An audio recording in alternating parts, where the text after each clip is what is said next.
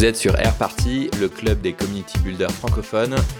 J'espère que vous avez la pêche en ce dimanche 21 juin, jour de la fête des pères. Cette semaine, une petite conversation autour de la curation de contenu avec nos membres. On a laissé la parole notamment à deux membres qui se lancent dans le community building. Ange-Michael Haï de la newsletter Post-Curation qui vient de lancer il y a quelques semaines. Et puis Ibtissem Mawen, ex-entrepreneur et aujourd'hui en poste dans un très grand groupe digital et tech.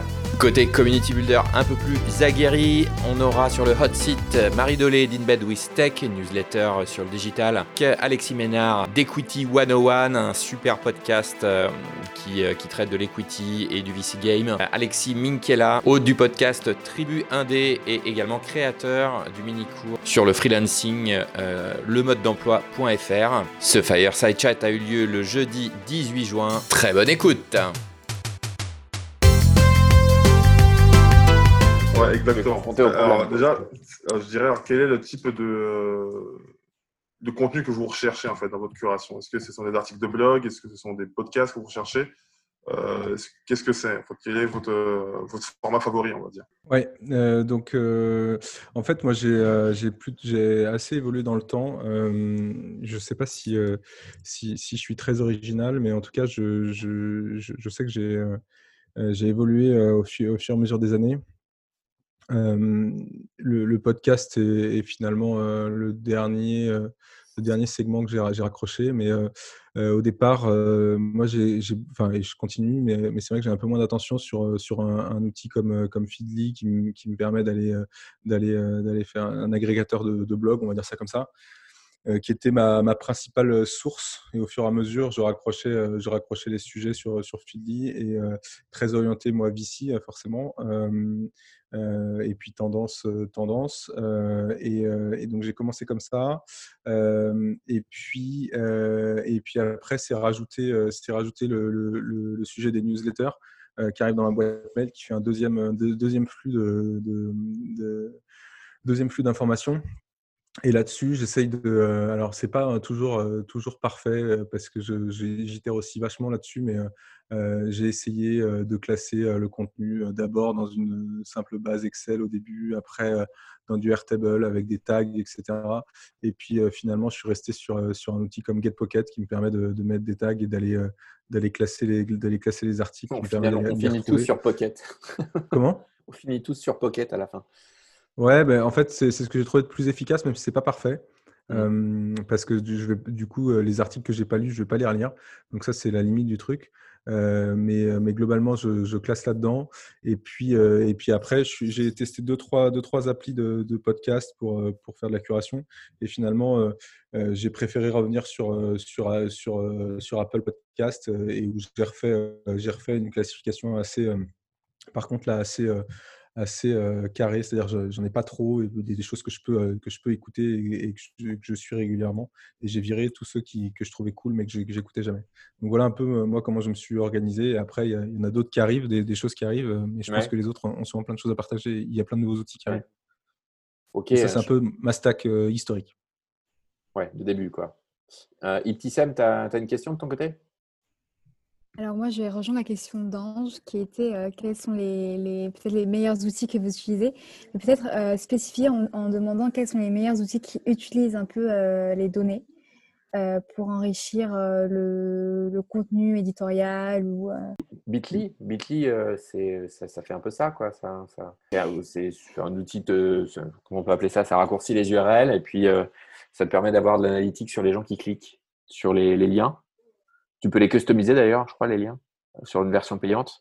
Et tu peux traquer un peu qui est-ce qui clique sur ces liens. Tu as un peu d'analytique derrière. Après, si c'est ton site, il vaut mieux utiliser Google UTM Builder. En fait, si tu as installé Google Analytics en tracking sur ton site, le mieux, c'est d'avoir UTM parce que tu tapes sur Google UTM Builder. Et puis, ça va te permettre en fait de faire ton tracking directement par campagne et tout dans ton analytics, quoi. C'est un peu la base quand tu fais après des campagnes d'acquisition, d'emailing, d'AdWords, etc. le plus pratique, c'est d'utiliser UTM. Après, encore une fois, tout dépend de ton utilisation parce que soit c'est ton site, auquel cas, oui, tu utilises Google UTM. Maintenant, effectivement, si c'est, je sais pas, un lien et que tu veux traquer, effectivement, un Bitly, ça peut le faire. Enfin, tout dépend un petit peu de ta stratégie. Après, moi, sur ta question, moi, j'avais compris, en fait, comment, je sais pas pourquoi, comment rendre des données plus… enfin, comment visualiser de la donnée. Mais c'était peut-être pas ça la question, mais si jamais c'était la question… Mais ça peut l'être en effet. Donc, donc si tu as une réponse… il y a un outil qui est pas très mal, bien. qui s'appelle Flowchart. Alors, attends, non, c'est même pas… Oui, c'est ça, c'est… non, c'est Flourish. Ah oui, Flourish, pas mal, ouais. Et ce que j'aime bien, c'est que ça te permet de faire des graphes interactifs très facilement, quoi. C'est un outil no-code, donc je veux dire, même si tu ne sais pas coder, c'est pas très compliqué. Et tout de suite, ça te fait quand même des infographies ou des choses quand même assez waouh, si je puis dire. Ok. Et c'est assez simple d'utilisation. Alors, très simple. Alors, après, tu as des versions premium ou tu as des versions gratuites, hein, enfin premium. Donc, après, tout dépend de ton utilisation. Moi, je sais que j'en discutais avec quelqu'un avec qui je discute souvent, qui s'appelle Olivier Frey, et qui, en fait, est dans tout ce qui est agriculture. Et lui, il l'utilise justement, il fait une newsletter et à chaque fois, il l'utilise pour justement traiter ces sujets avec de la donnée. Et c'est vraiment sympa, quoi. Ok. Après, moi, sur le côté question générale, quels sont vos outils de curation pour essayer d'avoir fait mes devoirs avant d'arriver, je me suis posé cette question-là. Je suis tombé sur une page blanche, un peu chiante, parce que du coup, c'est difficile de répondre. Et en même temps, il y a un truc dont je me suis aperçu il n'y a pas longtemps, c'est que ça fait peut-être 10 ans que j'ai ouvert un compte LinkedIn ou Twitter. Enfin, ouais, ça fait peut-être un peu 10 ans. Et donc, du coup, j'ai un flux de personnes, que ce soit sur LinkedIn ou que ce soit sur… alors, peut-être pas 10 ans sur LinkedIn, mais en tout cas, j'ai des flux sur des réseaux sociaux comme LinkedIn, comme Twitter, qui sont uniques. Et donc, en fait, ma veille, aujourd'hui, c'est souvent le fruit de ce flux-là qui est finalement lié aux gens que je suis, aux gens que je connais, modulo les gens, je sais pas, sur lesquels je mets des alertes. Et c'est vrai que j'ai envie de dire, est-ce que les gens peuvent répliquer ça? Non, parce que ce flux-là, il est unique, il est avec le temps. Alors, j'ai quand même un petit tips à donner. C'est comme ça que j'ai connu Marie. C'est que Marie, je l'ai connue parce que je voulais lui piquer ses listes sur Twitter. et en fait, un bon moyen d'aller faire de la veille sur un sujet, c'est d'aller sur Twitter, regarder les listes des influenceurs. Et les 3/4 du temps, les listes, elles sont ouvertes. Elles sont pas fermées, elles sont pas privées. Je sais pas pourquoi d'ailleurs. Et comment tu les trouves, les listes, justement? Je suis curieux. Dans liste, tu vas sur le compte Twitter de l'influenceur en question et puis tu regardes s'il a des listes ouvertes. Et là, si le type est un vrai digger et qui fait bien sa veille, là c'est trésor. Là, c'est un gros trésor. Ok. Alors, le plus drôle dans l'histoire, c'est que généralement, j'ai mes listes en privé. Et c'est comme ça, moi, du coup, que j'ai connu Alexandre parce qu'il s'est inscrit à une liste. Je me dis, mais c'est bizarre, c'est la liste de mes influenceurs chinois, elle est privée, cette liste. Du coup, tu allais lui parler. Je suis tout à fait d'accord avec Alexandre. Moi, je compléterais même. Moi, non seulement, il faut aller au-delà de ce qui paraît évident. C'est-à-dire que moi, quand je vais suivre quelqu'un, limite, je ne regarde pas sa timeline. Ce que je vais aller regarder, c'est ses likes. Parce que souvent, enfin surtout en fait des créateurs, des gens qui sont des thought leaders, etc. Souvent, ils vont alors bookmarker ou liker des articles en mode bon je vais brainstormer, je vais écrire un article plus tard, etc. Et c'est là où il y a des mines d'informations ou dans les listes, effectivement.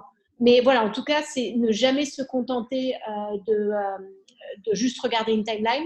Et puis après, moi, j'ai un proverbe, c'est Great mind thinks alike. Donc, si jamais vous trouvez quelqu'un et quelques tweets, quelques likes, etc., vous trouvez que c'est vraiment pertinent, alors moi, après, je vais regarder tous ses followers. Pas tous les gens qui le suivent. Ouais, c'est hyper important. C'est hyper important de regarder les gens qui suivent parce que encore aujourd'hui, je suis tombé sur un type qui avait…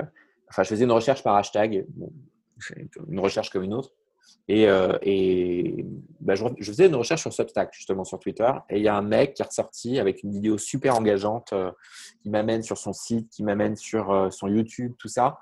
Le type, il a de la chat. Et en fait, quand on analyse, quand on rentre un peu dans son compte, on voit que il n'est pas très suivi, que ces vidéos YouTube, il y a autant de pouces en l'air que de pouces en bas. Enfin, donc, en fait, faut toujours, je pense, aller un peu plus loin dans l'analyse des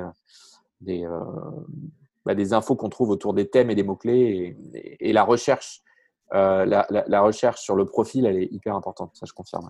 Alors, une autre astuce, moi, que j'aime bien sur Twitter, c'est quand je découvre un profil, par exemple, que je trouve très intéressant, et mettons que ce soit quelqu'un qui tweet énormément, qui est, je sais pas, moi, 50 000 tweets. J'ai beau être un digger, je vais pas me faire les 50 000 tweets, c'est pas possible, quoi. Donc, ce que je fais souvent, c'est que je vais sur la box de recherche, tu sais, tu mets entre guillemets, tu mets arrobas, le nom du compte, et puis tu mets un mot-clé à côté. Et donc, ça te fera ressortir tous les tweets de cette personne associés à ce mot-clé. Par exemple, là, je vais sur Ligine, je ne sais plus comment elle s'appelle, celle de la Passion Économie. Ouais. Et puis, par exemple, ce qui m'intéresse, c'est newsletters. C'est par exemple connaître les newsletters dont elle aurait pu parler. Du coup, tu mets arrobas son compte Twitter et puis tu mets le mot-clé à côté. Et du coup, ça te permet Après, il y a pas mal d'astuces sur Twitter. Moi, j'ai pas mal de critères de recherche. Je dirais que moi, ce qui est encore plus important que les listes, c'est j'ai beaucoup de recherches sauvegardées sur des thématiques, des mots-clés, des choses comme ça qui m'intéressent. Et je sais pas, je dois en avoir peut-être une 50aine. Et voilà, après, ça évolue un petit peu au gré de mes recherches, etc. Là, en ce moment, par exemple, j'en ai une qui est liée, en fait, comme je suis en train de faire un article sur tout ce qui est écosystème des newsletters, j'ai fait 6 recherches différentes pour sourcer, en fait, tous les outils qu'il pouvait y avoir.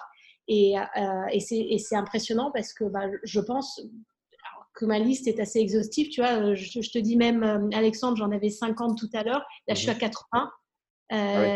Et j'ai découvert des choses que je n'avais jamais découvertes. Donc, en fait, Twitter, c'est extrêmement précieux.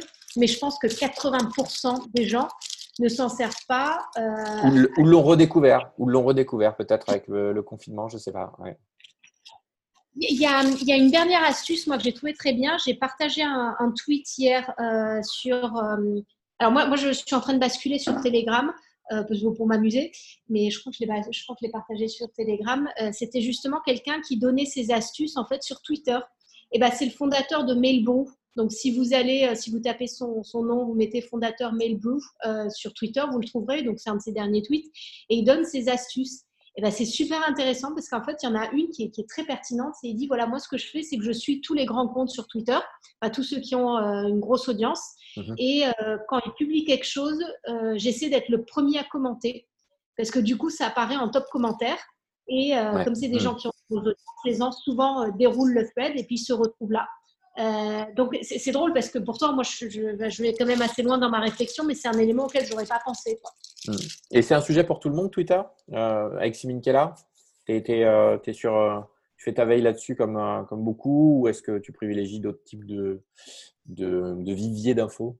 Ouais, moi, je suis assez minimaliste dans ma recherche parce que, en fait, je me suis rendu compte que tu pourrais passer ta journée à faire de la curation et du coup, tu produis rien. Donc, effectivement, moi, Twitter est un très, très bon, un bon vivier de veille. Ouais. Mais récemment, je me suis fermé à découvrir d'autres choses, quoi. C'est-à-dire que je pense aujourd'hui avoir une bonne stack de personnes que je suis ou de projets qui m'inspirent et que j'ai pas encore le temps de diguer à fond. Et donc, je préfère diguer à fond sur quelques projets, suivre quelques personnes vraiment spécifiques plutôt que de suivre plein de gens un peu à droite à gauche. Donc, du coup, Twitter me sert pas mal là-dessus. Et après, moi, la meilleure curation que j'ai, c'est à la fois la veille que je peux avoir sur mes newsletters. Et pour ça, j'utilise un combo entre Feedly, qui me permet de récupérer les flux RSS de tout le contenu écrit, et d'aussi d'avoir mis toutes mes newsletters dessus, avec un plugin qui s'appelle Kill the Newsletter. En gros, ça te sert une adresse spécifique reliée à ton compte Feedly. Et en gros, ça me permet d'éviter d'avoir une boîte de réception engorgée là-dessus. Et du coup, tout se passe sur Feedly. C'est génial. Et ensuite… Alexis, Ouais. Je te coupe, mais du coup, c'est intéressant ce que tu dis, parce que j'ai fait un mapping justement sur le sujet, et donc je l'avais trouvé aussi. Mais c'est intéressant parce que Feedly, ils sont en train d'intégrer les newsletters. Donc bientôt, tu n'auras plus besoin de passer par ton plugin. Voilà, c'était juste une Parfait, trop bien.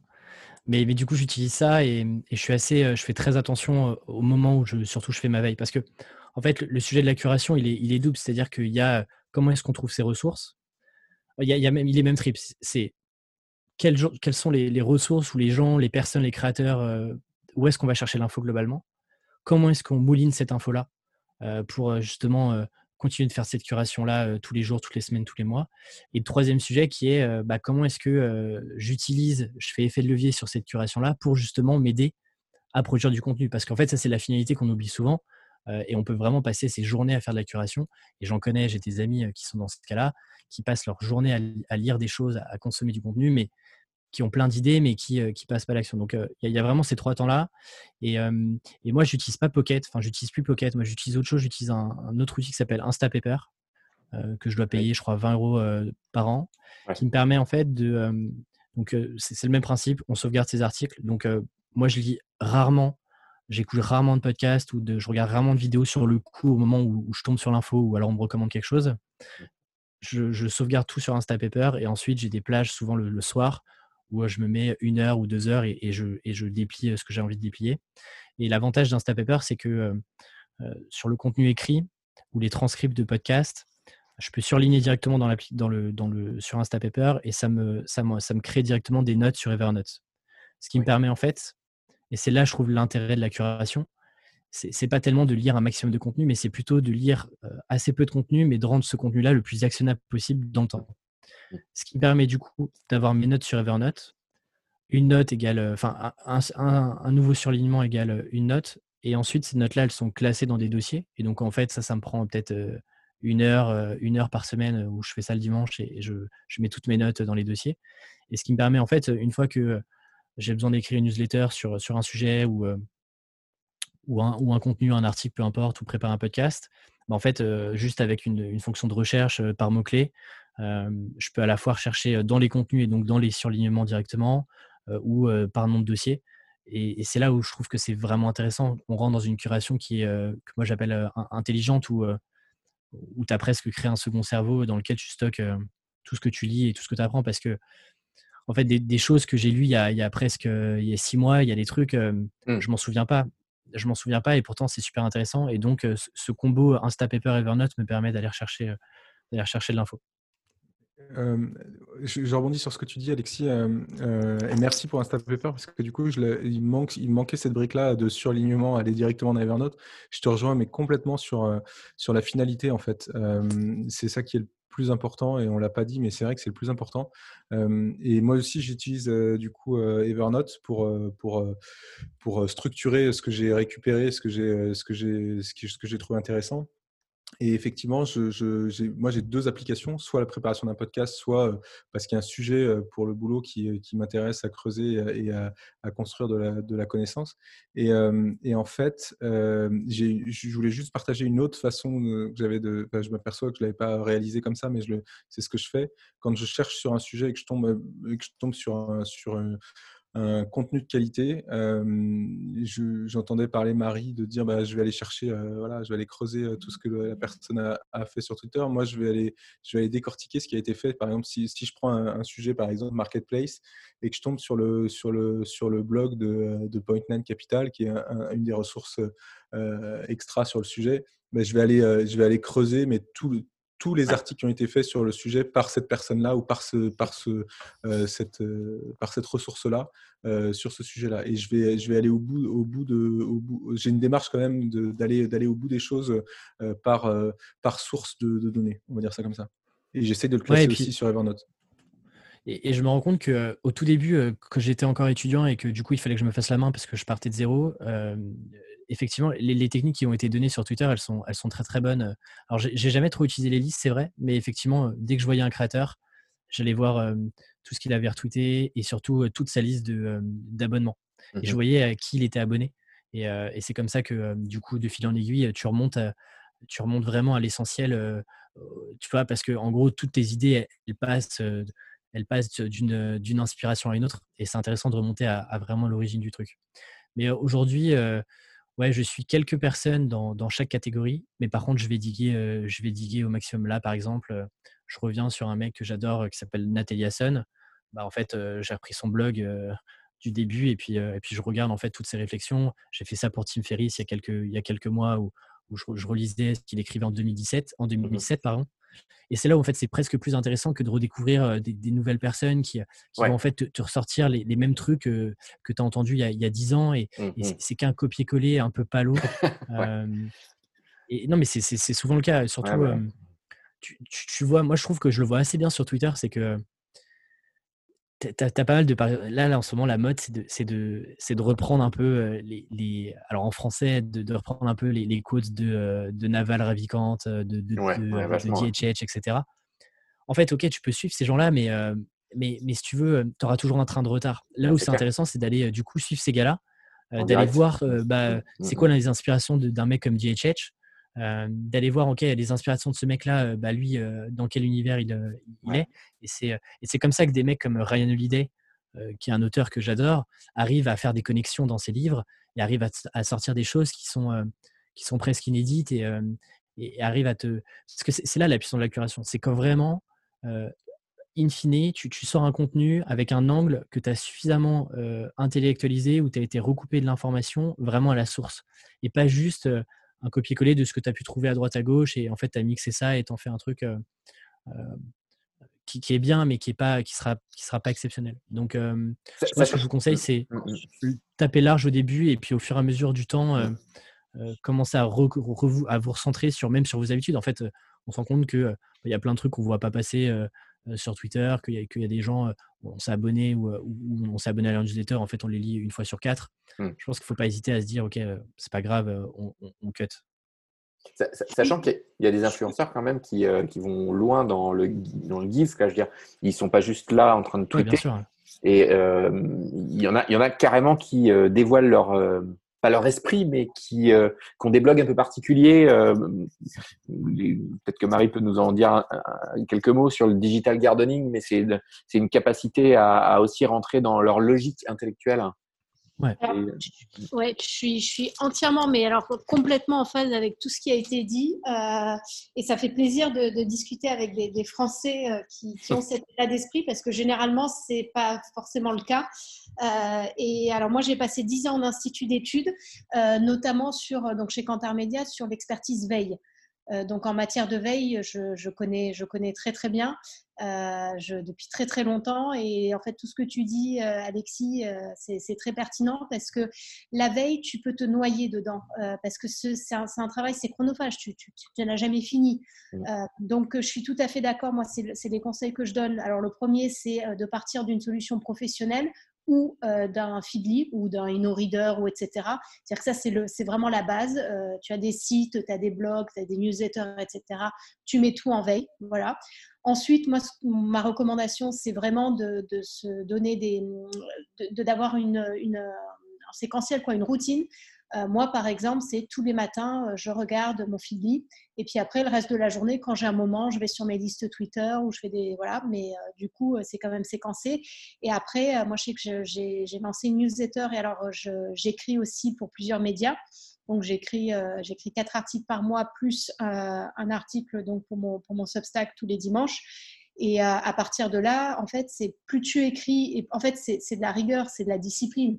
Plus tu écris et plus tu as d'idées, et plus aussi tu t'accomplis, quoi. Tu restes pas dans une veille, mais vraiment tu matérialises ça. Donc voilà. Après, moi personnellement, je passe quand même beaucoup de temps à faire de la veille, et ce qui m'intéresse, c'est ça revient un petit peu à ce que disait Alexis, c'est d'aller dénicher un petit peu l'information à la source, mais pas forcément la source mainstream. C'est-à-dire qu'à la limite, quand je tombe sur un profil que je ne connaissais pas et que je vois qu'il a 50 000 abonnés, à la limite, ça m'intéresse moins. C'est-à-dire que ce que j'aime bien, c'est, par exemple, là, j'ai 4-5 personnes que je suis qui ont 150 followers sur Twitter.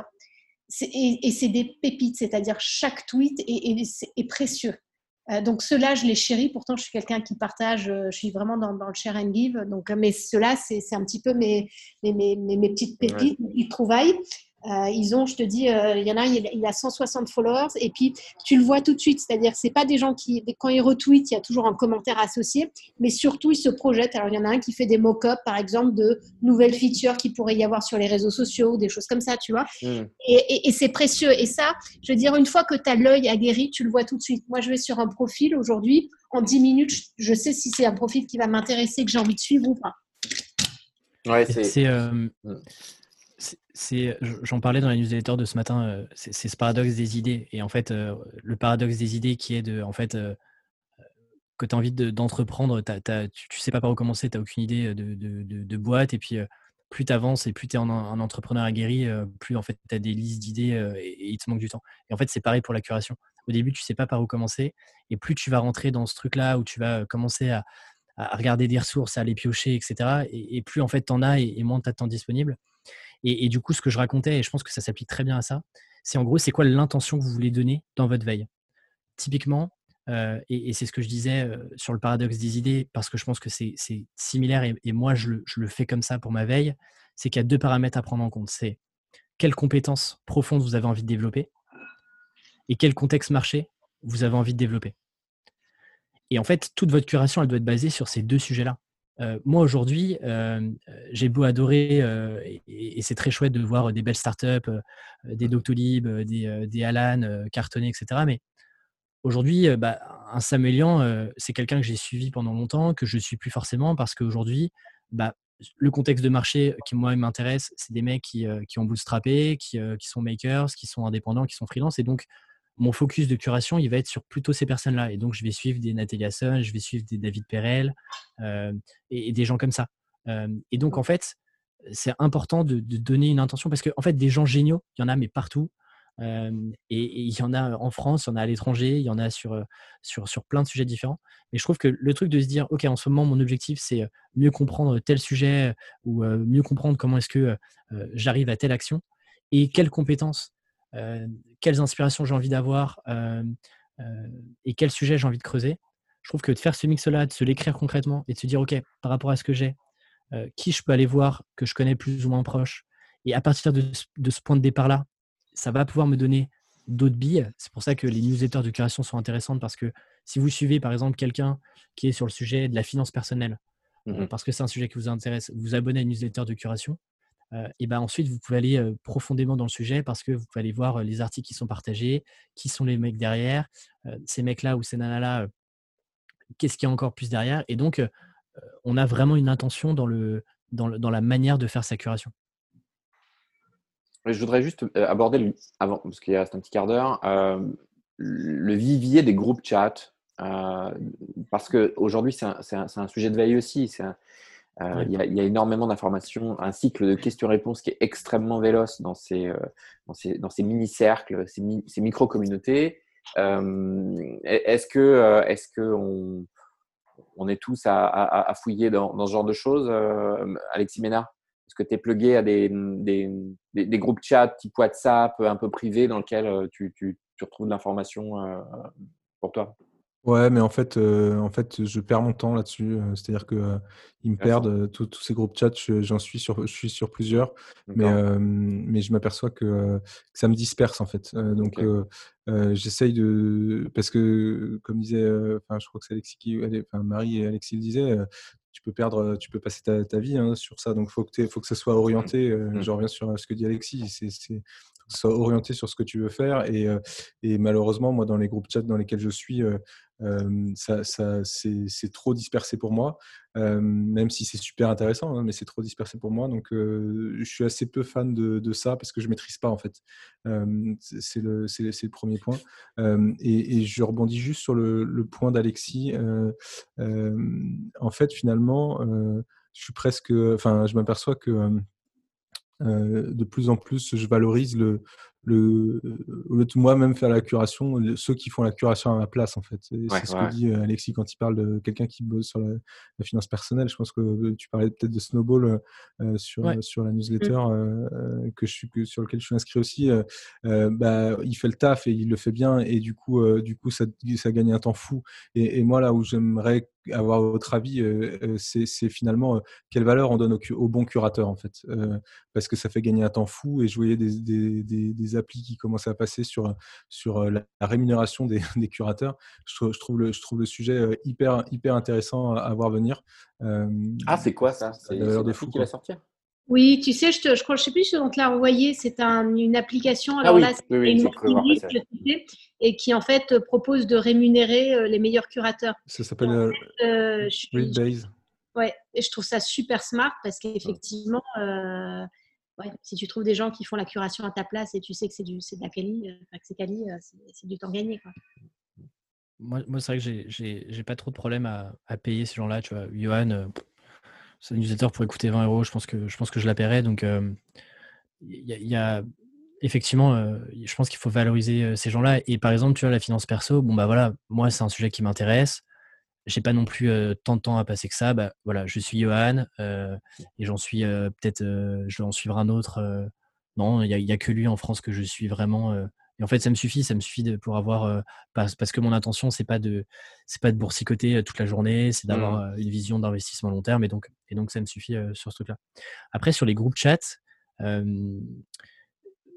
c'est vrai, j'en ai pas trop parlé dans la présentation, mais du coup, à côté de Tribu Indé, il y a aussi un tout petit projet que j'avais lancé en début d'année qui s'appelait le mode d'emploi, qui était globalement une petite série de cours de 10 minutes chacune de 6 vidéos pour un peu poser les bases de ton activité en freelance. Et en fait, suite à ça, pourquoi je vous parle de ça? Parce que suite à ça, on a invité les gens à échanger dans un groupe WhatsApp. Aujourd'hui, le groupe, il y a à peu près, je pense, il doit y avoir 250, 250 personnes. Et c'est intéressant de voir, encore une fois, quelle est l'intention de ce groupe-là. Et je pense que l'intention de ce groupe-là, qui vit aujourd'hui tout seul, c'est-à-dire que je le fais avec une personne qui s'appelle Rini Rivas et en fait, on n'intervient quasiment pas, sauf quand on nous demande, mais on intervient très, très peu dans ce groupe-là. Le groupe vit tout seul, mais parce que l'intention de ce groupe-là, c'est pas tellement et la proposition de valeur qu'on avait, c'était pas de se dire: «Vous allez retrouver les meilleures ressources et les meilleurs contenus dans ce groupe-là», mais c'est plutôt un groupe de machine à café, vous y passez quand vous voulez. Il y a des gens qui posent des questions. Si vous avez envie d'y répondre, vous y répondez parce que vous êtes dispo et que vous avez 3 minutes à passer sur le groupe. Et donc je rejoins beaucoup Alexis là-dessus, et j'en parlais dans un autre podcast sur ce truc d'anxiété, quoi. Et moi, tu vois, même les Slack, les groupes Facebook, les groupes WhatsApp, j'essaye d'épurer au maximum parce que en fait, je me rends compte que j'en tire pas toujours tant de valeur que ça, quoi. Par rapport à l'intention et l'intention de départ que j'avais en rejoignant tous ces groupes un peu partout sur les plateformes. Donc, et en même temps, Alexis, pour connaître très très bien ton WhatsApp que tu as créé avec Rémi, quand j'ai commencé, quand il s'est agi d'incorporer ma boîte en tant que freelance et en tant que SASU, tu vois, le premier réflexe que j'ai fait, c'est que j'ai ouvert le mode d'emploi.fr, je suis allé sur le WhatsApp, j'ai tapé SASU et il y a eu une mine d'informations. Voilà. Mais je savais que j'allais trouver des choses quali, honnêtes, de gens un peu avec des sens instantanés. Donc moi, ma veille, je la fais. On peut l'avoir, je pense aussi de ce côté-là. Par contre, il faut que le groupe chat soit thématique et avec un cycle de questions-réponses qui soit animé assez régulièrement, quoi. Et c'est très. Je pense que les groupes, de manière générale, pour pas juste faire un focus sur le mode d'emploi, mais les groupes sont, si tu veux, la valeur que tu vas en trouver, elle est très pratico-pratique. Tu vois, sur un groupe WhatsApp, tu peux pas avoir un débat d'idées où tu vas chercher l'étape supérieure. Et ça veut pas dire que c'est pas bien, attention. Mais c'est pas, encore une fois, tu vois, c'est pas le même genre d'information. Là, tu avais une question très précise sur comment est-ce que tu étais en train de monter ta SASU, comment est-ce que tu faisais, et tu avais besoin d'un retour d'expérience qui est concret et rapide. Si par exemple, tu as besoin de comprendre, je sais pas, le marché des développeurs freelance par rapport au SS2I, tu vois, est-ce que tu vas vraiment trouver ça dans un groupe chat? Je suis pas si sûr, tu vois, parce que ça demande une info un peu plus précise que tu peux pas développer donc encore une fois, c'est deux niveaux d'infos différents, mais c'est vrai que je suis assez surpris que le groupe marche aussi bien parce qu'il n'y a pas tant de liens qui sont envoyés, c'est vraiment de la conversation. Ça aussi, c'est un autre truc intéressant, c'est que tu vois, est-ce que les groupes sont là pour faire de la nouvelle fois de la curation en envoyant des liens, ou alors c'est plutôt des groupes d'échange? En fait, tu recrées ce que tu pouvais créer dans des book clubs ou ce genre de choses, mais que tu fais vraiment en réel, et donc tu prends le temps de faire des réponses construites sans forcément balancer tout le temps des liens, tu vois. Alors, je vais rajouter un point là-dessus parce que je trouve ça très intéressant. Quand j'ai lancé mon Substack, j'ai voulu lancer un chat associé à la newsletter pour tester. Et je voulais pas faire sur WhatsApp ni Messenger parce que en France tout le monde est sur WhatsApp, pas ceux qui sont. Et je sais qu'aux États-Unis ils sont plutôt sur Telegram. Donc je m'étais dit bah tiens, moi j'ai vu personne en France sur Telegram encore, enfin en tout cas pas beaucoup. Donc je vais me mettre sur Telegram. Et quand j'ai lancé mon canal, au début il y a des gens qui me disent je comprends pas, j'arrive pas à te répondre. Je commençais à creuser, je me dis, oh, effectivement, et tout. Alors après, je me dis, ah, bah, tiens, comme je suis un peu maligne, j'ai un peu bidouillé, je me suis dit, ah, bah, tiens, il y a une astuce, je vais tous les passer en administrateur, et puis, bam, comme ça, ils vont pouvoir répondre.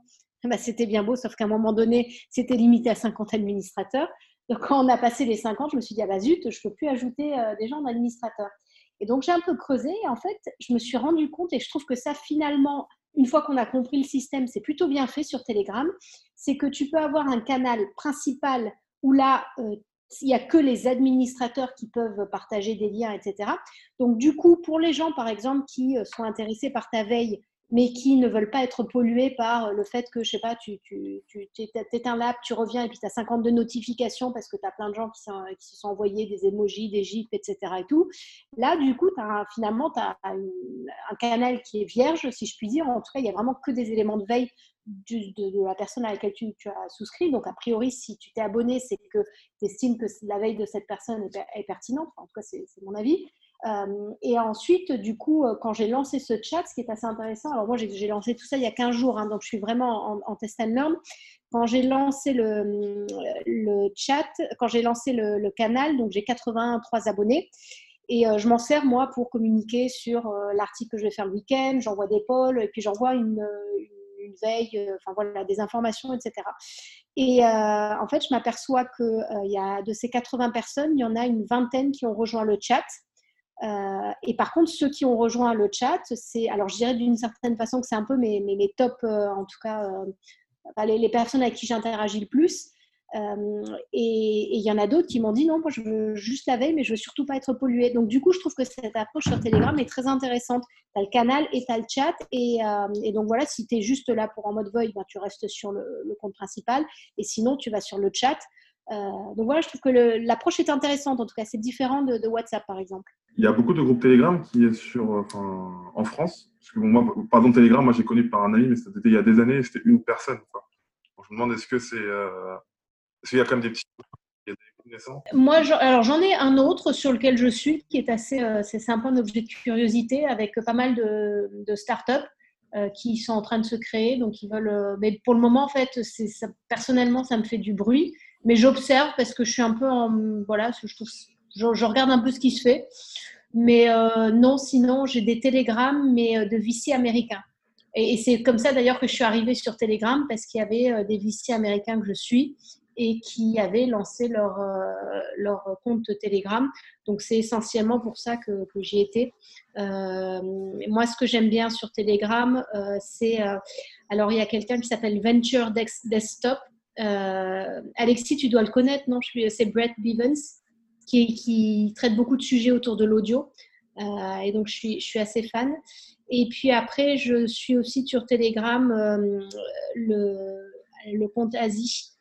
Ah non, ça c'est peut-être sur WhatsApp. Je sais plus. Et donc voilà. Mais il n'y en a pas tellement. Mais voilà, moi je suis assez contente. Encore une fois, moi je suis un peu en mode test and learn. Très sincèrement, je ne pensais pas qu'il y aurait 80 personnes qui rejoindraient le groupe en 10 jours. Donc voilà. Il y a quand même pas mal sur cette question de curation sur nos métiers qui restent des métiers sur le digital, la tech, la finance, tout ça.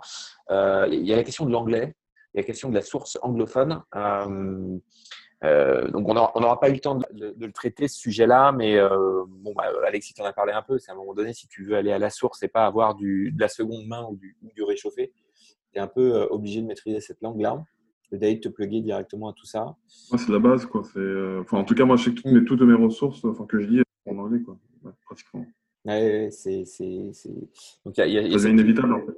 Moi, j'ai une petite question, un peu à contre-pied, qui est, est-ce que vous avez eu des déceptions de tools de curation ou bien des fausses bonnes idées de curation? Parce que vous avez donné beaucoup d'idées et c'est bien. Du coup, j'ai bien pu remplir tout mon carnet de tips.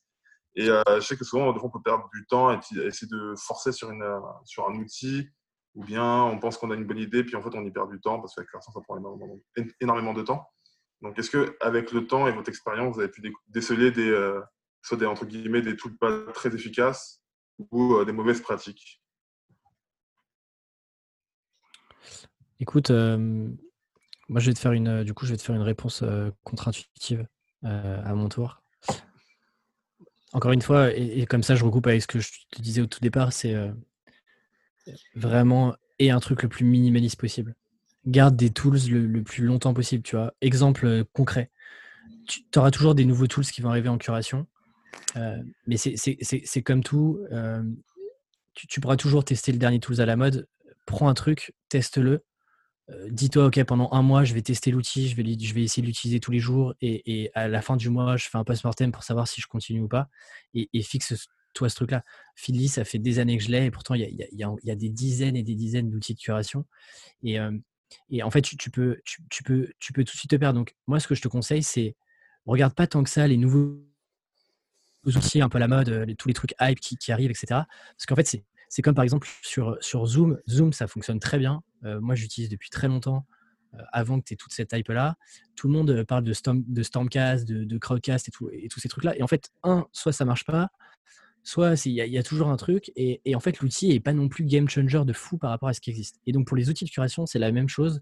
Fixe-toi un ou deux outils. Là, dans toute la liste qu'on t'a donnée, teste-en un ou deux. Test Pocket, test Instapaper, test Feedly potentiellement.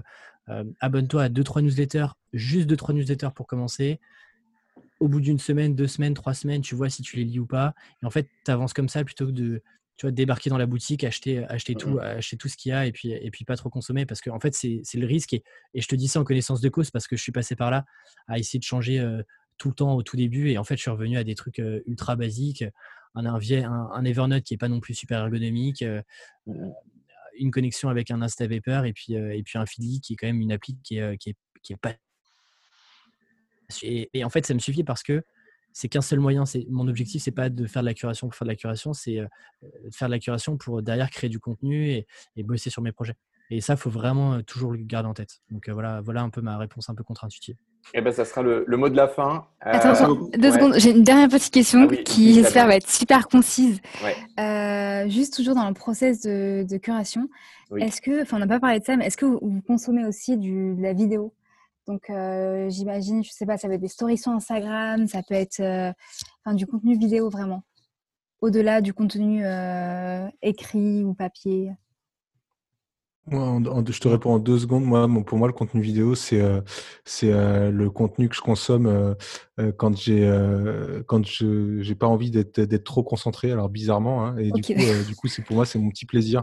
Si je dois faire de la curation avec des vidéos, c'est le moment plaisir, c'est pas le moment hard work. Mais ça, c'est très perso. Moi, c'est le moment online course. C'est quand je me tape un cours en ligne, souvent de la vidéo. Donc, moi, c'est comme Alexandre, c'est quand je fais de la formation, exactement pareil. Moi, j'ai quelques chaînes YouTube, je pourrais t'en parler, mais c'est que de la vidéo très très précise et c'est que de la vidéo que j'écoute en x1,5, x2, voire x3 pour avoir vraiment l'info essentielle, mais j'y perds pas trop de temps. Ok, donc ça passe un peu aux oubliettes, c'est plus le contenu Il y a écrit, quelques chaînes. Là, pour le coup, c'est encore plus sélectif. Il y a vraiment peut-être 4-5 chaînes que je suis qui sont très précises sur des thématiques, notamment marketing, très très précises. Parce que sinon, pareil, l'algo de YouTube est suffisamment bon pour te faire passer des heures dessus si t'es pas un peu cadré dessus, quoi. Mais c'est cool aussi, de temps en temps.